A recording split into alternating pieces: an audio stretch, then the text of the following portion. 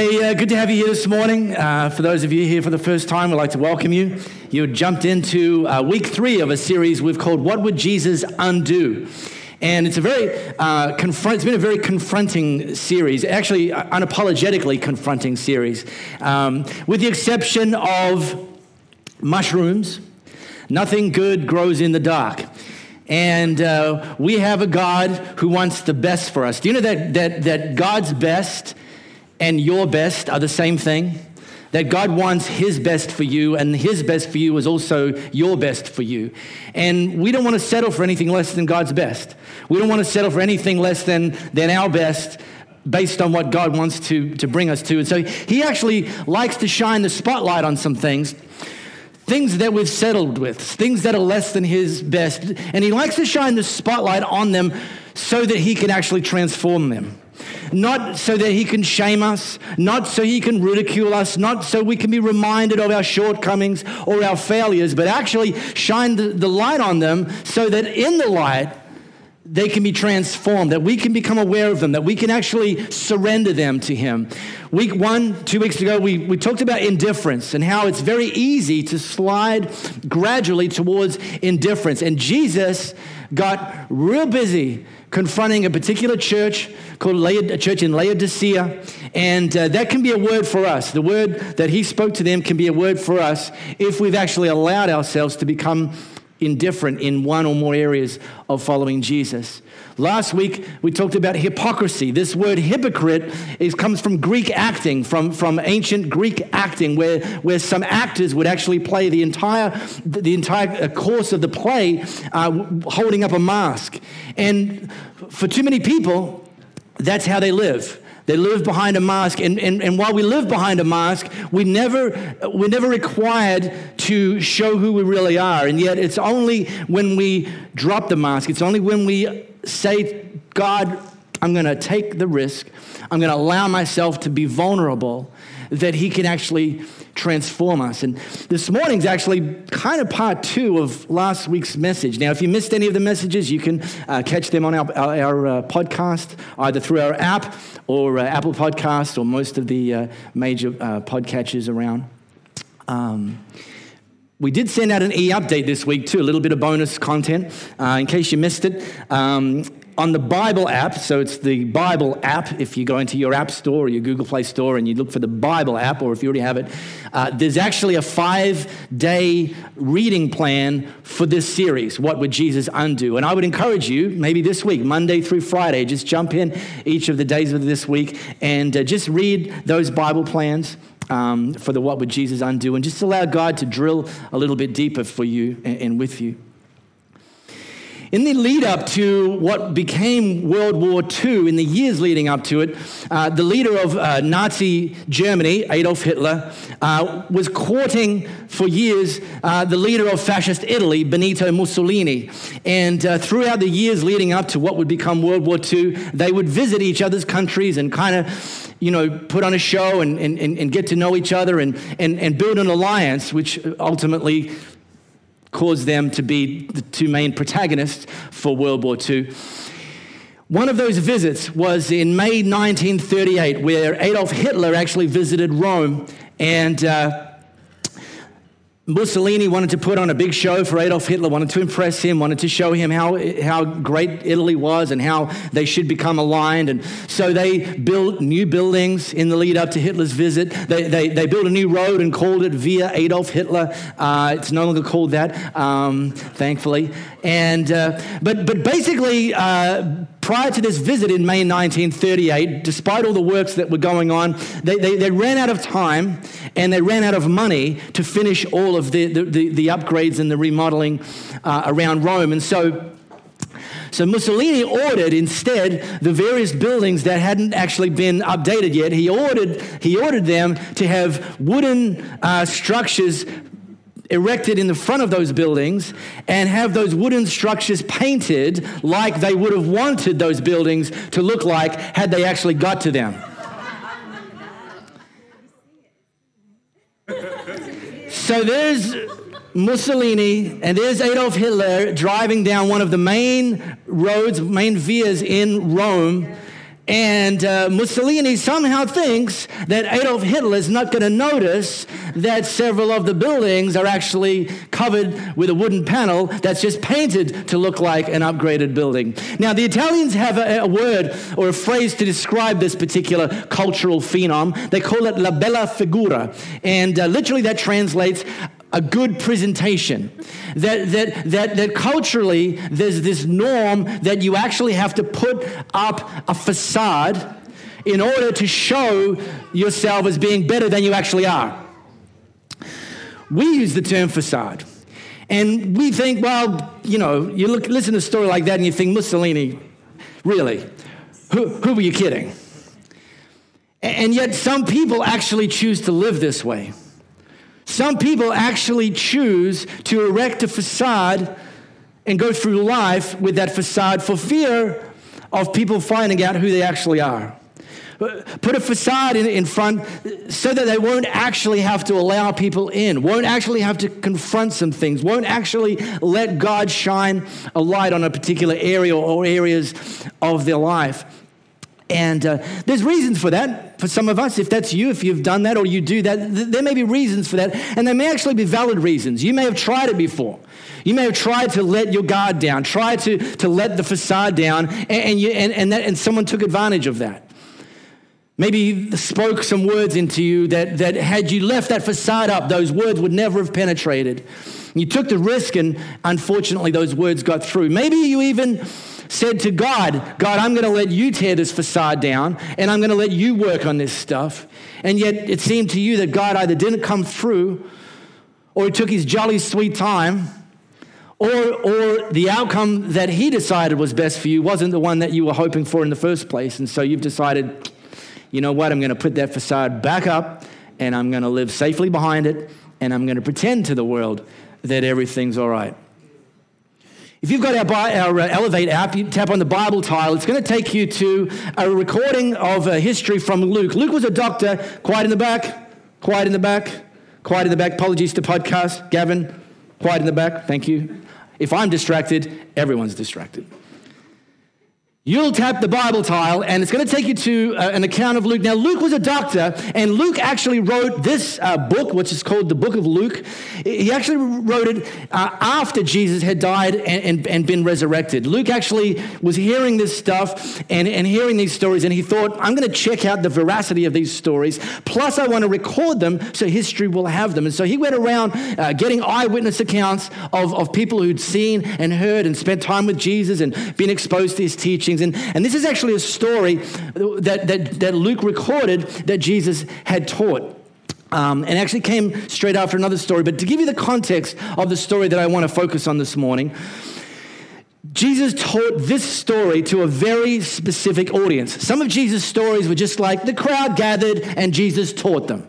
Some of them, they were like, okay, there was his disciples, the 12 merry men, and he taught them. In this case, the audience was very, very specific. The audience that he taught this story to were what we might call perfect people, or at least people who thought they were perfect and wanted the world to think they were perfect. That's who Jesus angled this story towards. Plus, like any good story, well, the story had two audiences. And like any good story, there was a hero and there was a villain. Like Luke Skywalker and Darth Vader, the hero and the villain. Like the Terminator and the newest Terminator, the hero and the villain.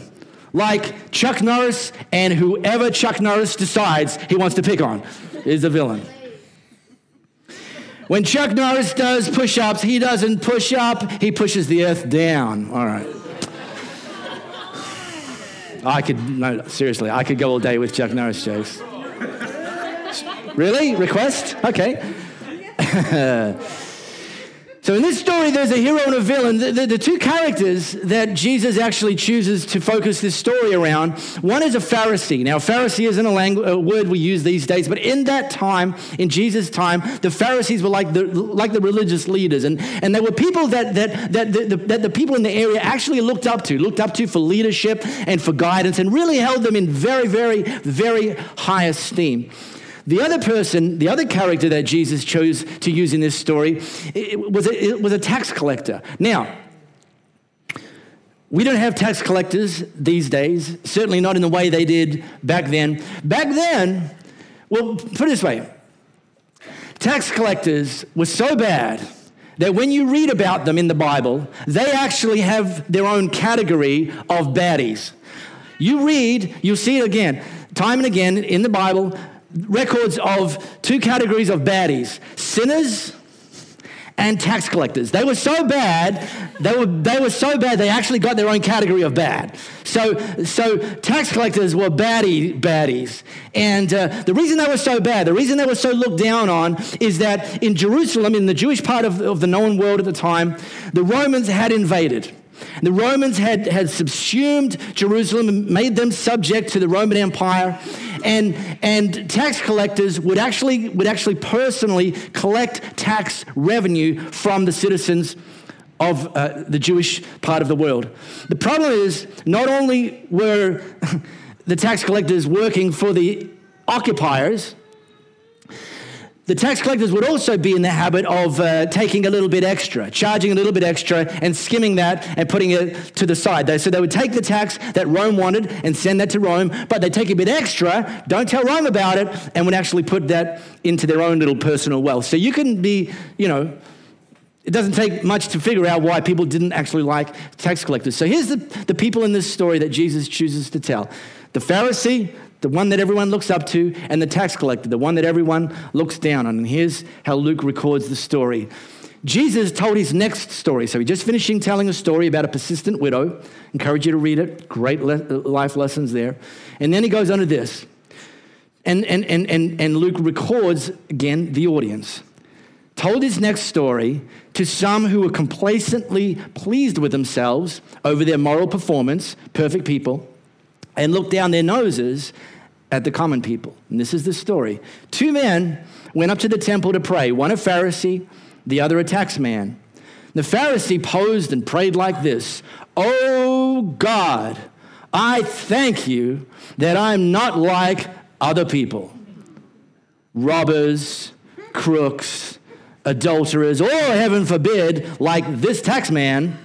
I fast twice a week and tithe on all my income."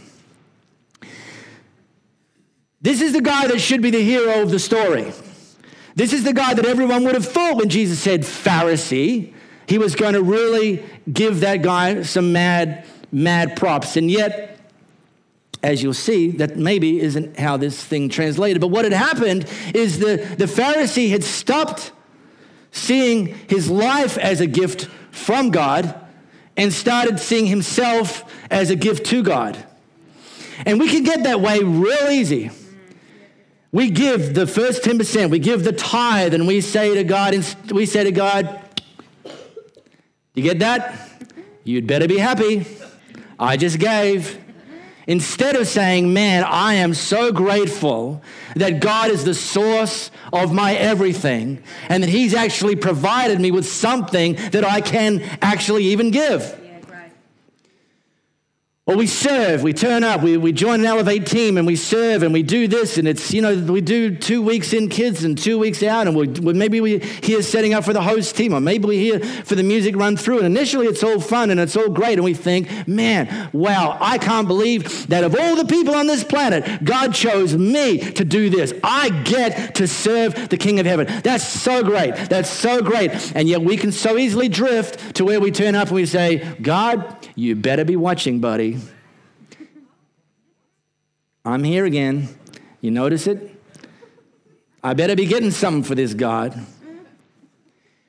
And pride can take over just like it did for this Pharisee, and it rarely happens in an instant. It's almost always a gradual, subtle, imperceptible process. Here's some traits of pride-fueled people. Number one, self-sufficiency. You know you've got what it takes. You know you don't need anybody, and you're starting to think you don't even need God. On Monday, you wear the t-shirt, look at what I've done, instead of the t-shirt, look at what God's done. Another trait of pride-fueled people is self-importance. On Tuesday, you wear the t-shirt, look at how good I am instead of look at how good God is. The problem is when we're full of ourselves, there's no room for God. And then we start doing what the Pharisee did, self-exaltation. You actually give an inordinate amount of your time and energy towards impressing people. You have to have the latest phone and make sure everyone knows about it. You don't sell your old phone until you've taken a photo of your new phone and put that on social media, and then you can sell your old. And no, I'm not talking from personal experience. You have to drive an expensive car, which I'm also not talking from personal experience because I don't even own a car. You have to send your kids to the best school. You have to wear the designer label clothes, and you have to live in an expensive home in a nice neighborhood. And here's the thing. None of those things are necessarily bad or wrong unless they're fueled with the wrong fuel. Unless your fuel, unless your motive, unless your goal is about impressing people. That's bad fuel. That's pride. And that's a problem. In February 2017, so about 18 months ago, Louis and I bought a new old house. This is it, the street view of our new old house. Jordan has since painted that gate to match the rest of the fence. I don't know who thought that was a good idea, but anyway. So at the time that we we'd put the offer in and the offer had been accepted, and apologies, yes, that's an NBN box in the front if you don't have NBN in your house. Yet it sucks to be you. And so we're in the final process of buying this house, and one of my friends at the time said, "Oh, fantastic! Show me the house." Now, this is the digital age, when they say "show me the house," they don't actually mean take me to the house. They mean send me the link from the Domain app. So I sent them the link from the Domain app, and if you've been on Domain or real estate app, you know that the deal is simply that you're going to get a carousel of photos. And probably the starting photo is the street view like this, and then you just swipe and you start to see the kitchen and the lounge room and this and that. Now, I can tell you this house was built in 1956, and when we had the building inspection done, pre-purchase building inspection, the bottom line from the inspector, he wrote, well-constructed, poorly maintained. And I'm like, okay, that's cool. As long as the thing's not going to fall down, we can fix the other stuff. But let me just say, inside this house, it's pretty modest. So I send the link from the Domain app to my friend, and about 20 minutes later, I got their response, and they said, well, it's got good curb appeal. Now, I think they were just trying to say, oh, I see that the inside needs a little bit of work, but at least... But I responded to them mixed encouragement, it's got good curb appeal, by saying, what do I care? I'm not going to be living on the curb.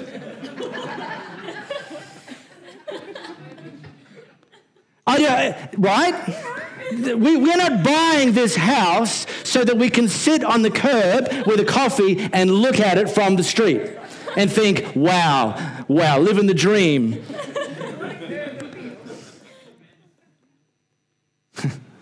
I really don't care actually very much about the curb appeal. In fact, and I've given this tip before, make the house look terrible from the front because it sends a message to the burglars that there's probably nothing in there worth stealing. That their house is better than yours. Curb appeal is a problem. Curb appeal is a mistake. But I said, I'm not going to be living on the curb. We're going to be living on the inside. So I don't really care anything about curb appeal. But here's the thing. Proud people who have slipped into the mistake of living to impress and please other people are more interested in the curb appeal of their lives than they are in actually saying, God, how about we work on the inside? Because I want to live from the inside out. Let's do a work on the inside. Let the renovations begin. Anyway, that person is no longer my friend. That's a true story. Well, easy come, easy go, right?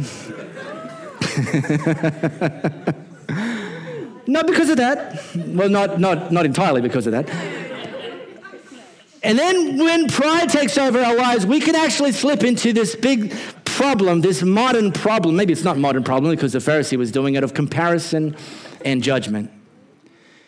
Comparison and judgment is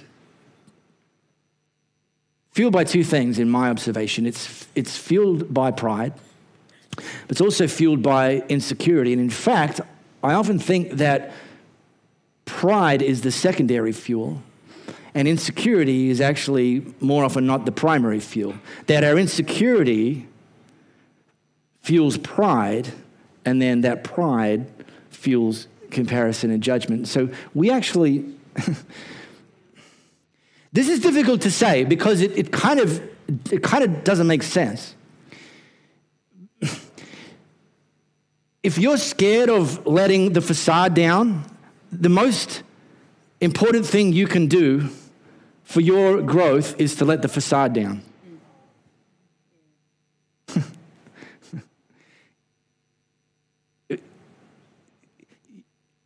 There's no shortcut. There's no hack. There's no sidestep. If you actually have found yourself erecting a facade, trying to impress other people, being fueled by pride, but really ultimately probably being fueled by insecurity, then actually the remedy is to actually let the facade down. You're only going to know if God wants to shine the light on to let the restorations begin by actually dropping the facade. It's a catch-22. Well, Jesus went on with his story. Meanwhile, the tax man that the Pharisee had just thrown shade on, slumped in the shadows, his face in his hands, not daring to look up, said, God, give mercy. Forgive me, a sinner. That was his response. He's meant to be the villain. The Pharisee was meant to be the hero. At least that's what the culture would have expected. And Jesus flipped the script. This tax man was the archetype of this most despised person in the society at the time. And there was actually a way. The law of the day provided a way, provided an avenue for that tax man to actually make himself right with the people. All he needed to do was to pay back everything that he'd ever collected from the people, plus 20%. And the tax man realized that that was literally impossible. He realized that his life had been backed, he'd painted himself into a corner, that it was impossible for him to get out. And he realized that the only way he was going to get out of this is to empty himself and allow God to fill him and rescue him and restore him. He understood that in his case, if God didn't intervene, he was done. And Jesus commented, this tax man,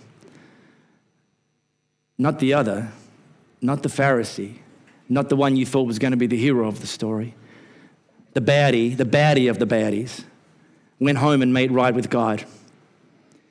See, if you walk around with your nose in the air, you're going to end up flat on your face. That's a classic. But if you're content to be simply yourself, you'll become more than yourself. You know, culturally, humility is associated with weakness. And yet, actually, pride is what's associated with weakness. And in fact, it's humility that's actually a demonstration of strength. But it's not a demonstration of your strength. It's a demonstration of your vulnerability. And it's a demonstration that you recognize that you have access to a strength, that you have access to a God who does want to shine the light on your life, who doesn't want you living behind a facade, who doesn't want you, even if you've painted yourself into the corner, he doesn't want to leave you there. He wants to actually take you from there. And it requires, like this tax man did, the willingness and the decision to live humbly, and in some cases to actually be humble in a moment. And here's what we're going to do. Let's get the music team back up. Here's what I want us to do. And we've been just doing this the last couple of weeks.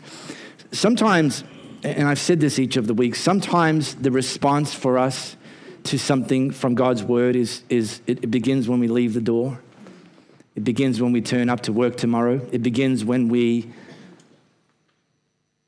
see our friends and family tonight. It begins in a situ out there. There's other decisions, there's other things that we can actually decide here. They're actually about transformational moments here. And we've just been given this thing. You guys can start noodling, vamping, silly musos with their funny language. Is just giving an opportunity just to contemplate maybe what God said to you today. Contemplate maybe what God wants you to do differently from today and make that decision here in this moment. And so we're just, the team's put together just this little rope installation. It's very simple and it doesn't have any magical powers, but we're just given an opportunity just to take a Sharpie. We've got some Sharpies over there. And just right across, the first week we talked about indifference, just right across a knot. Something that God wants you to let go of, something that God wants you to humble yourself. It's not necessarily everyone, but if that's you, if you've been thinking this morning, God's been speaking to you, God's Holy Spirit's been nudging you, you felt Him shining that light on, then I want to encourage you, just going to sing, just stay seated, the rest of us, but just to get up and mosey on around the back of the tank there, grab a Sharpie and just write on that rope the thing you want to let Jesus undo this morning. And then just literally as a symbol of God in that moment, trusting that He's actually working there, just untie that knot and just know that Jesus does want to undo that in your life. So the rest of us, we just keep worshiping this morning.